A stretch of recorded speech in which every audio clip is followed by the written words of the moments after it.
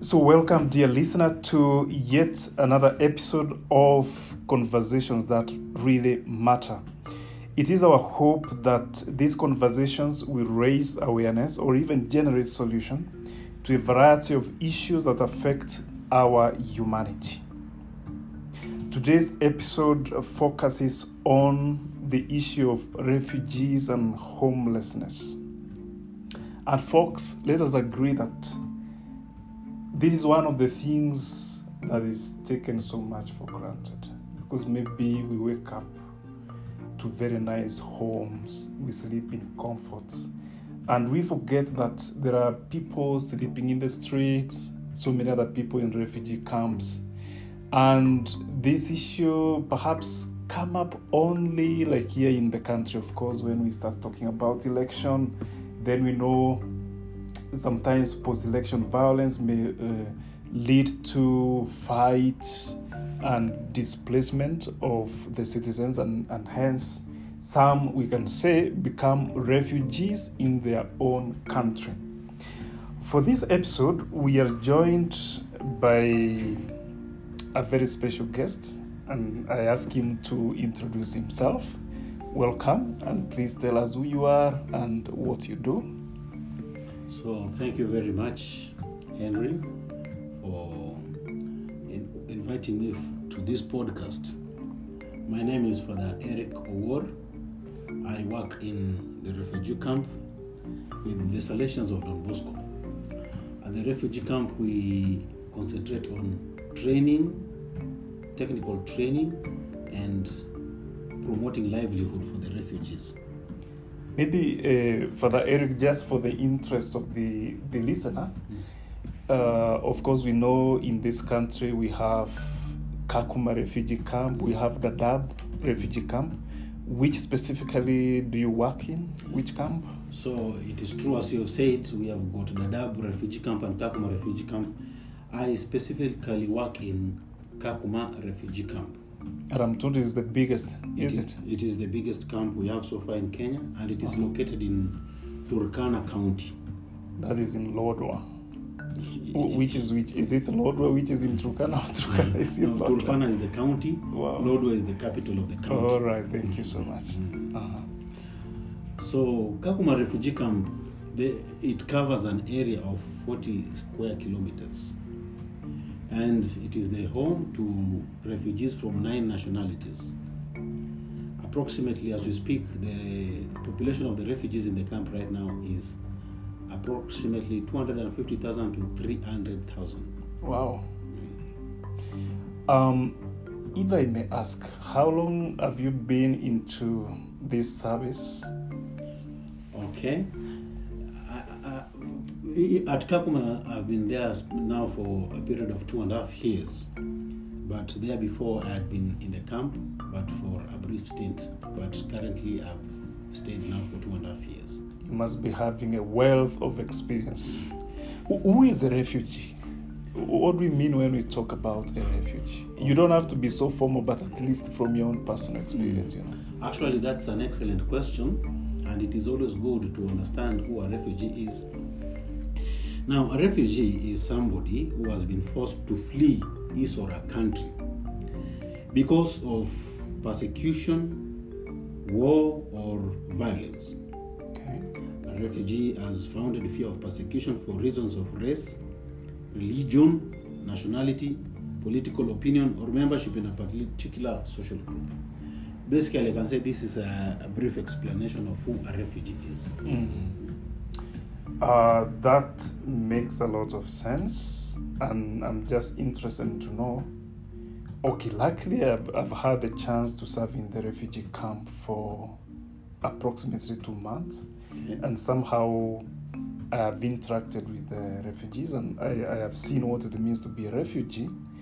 But since you have had a longer stay there, maybe for the interest of the listener, would you mind to highlight some few challenges that you see, are attached to that status of being a refugee? What are some of the challenges that a refugee goes through?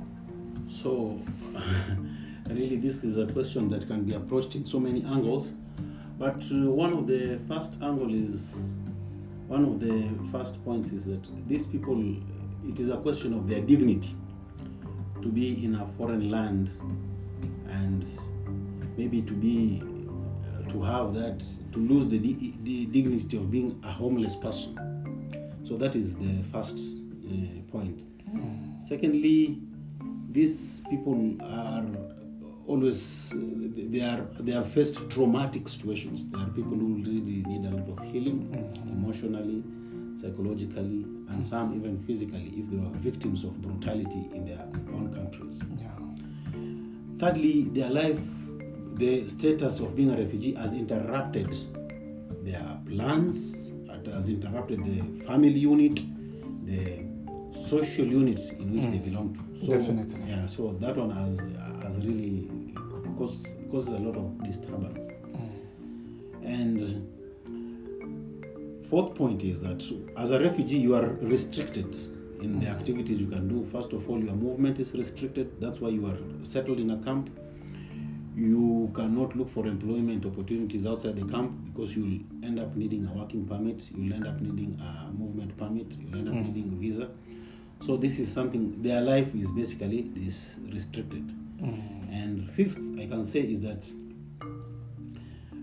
there is a narrative which says that sometimes your years in the refugee camp can be wasted, especially if you do not lay something concrete, your hands on something concrete to do. Maybe whether if you are not going to school, if you are not working, then those can be wasted years while you are in the camp.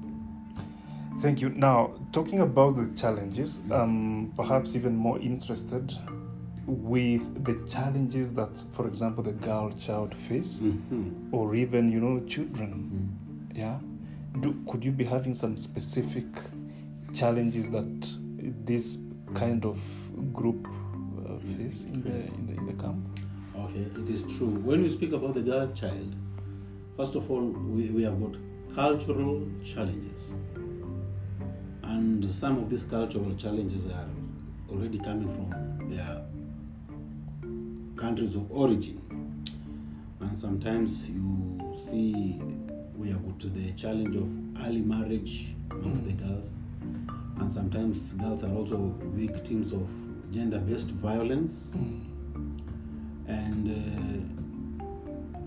also we see sometimes girls, their participation in education and especially also in other employment activities is limited. Mostly they end up becoming mothers and they are confined to the home. And basically these are some of the few challenges that are not as per now, but generally there are many challenges that the girls and the children face. Wow. Now, you said one of the reasons why somebody has to find himself or herself a refugee, it is because of the political situation in their country. Right. Now, what, in your opinion, do you think could be a remedy for the situations of refugees? What can we do to prevent this menace? And I want to call it menace because, as you described, and with my little knowledge, these people go through a lot of struggles and difficulties. What can we do to prevent this, Father Eric? Okay. If you take the area of political instability, this one is something which is maybe, I don't know whether to say, it's largely not in their hands. Because when there is political instability in any country, then it is most likely that people can end up becoming refugees, especially in the event of maybe some violence escalating in the country. For this particular case of political instability, I think it is all about leadership.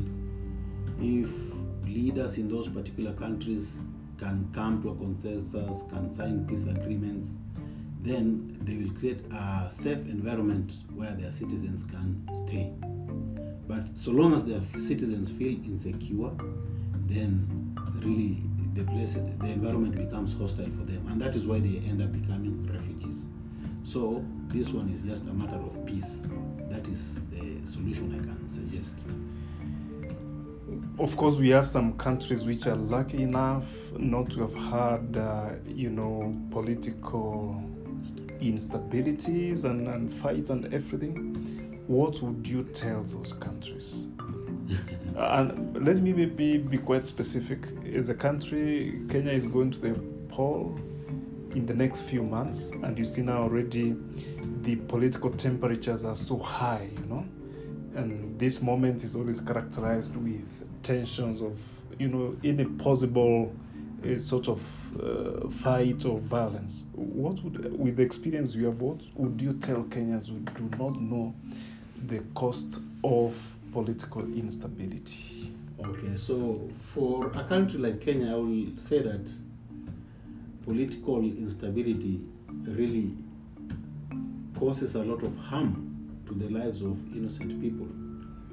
As I told you, it disrupts the lives of the citizens, it disrupts the social unit of the family, it disrupts all business activities, and I will say that it is a situation that nobody will want to find himself or herself in. So for these countries like Kenya, we are normally told that for a wise person learns from the mistakes of other people. Now we have seen what has happened to our neighbors. We are hosting their citizens in our own country. We should learn from the mistakes of other nations and avoid them. That is wisdom. So kama vile Waswahili wanasemanga tusicheze na moto, yani moto wa kuotea mbali. Ni moto wa kuotea mbali. Wow, thank you so much. A very informative discussion right there. Thank you, dear listener, for being with us.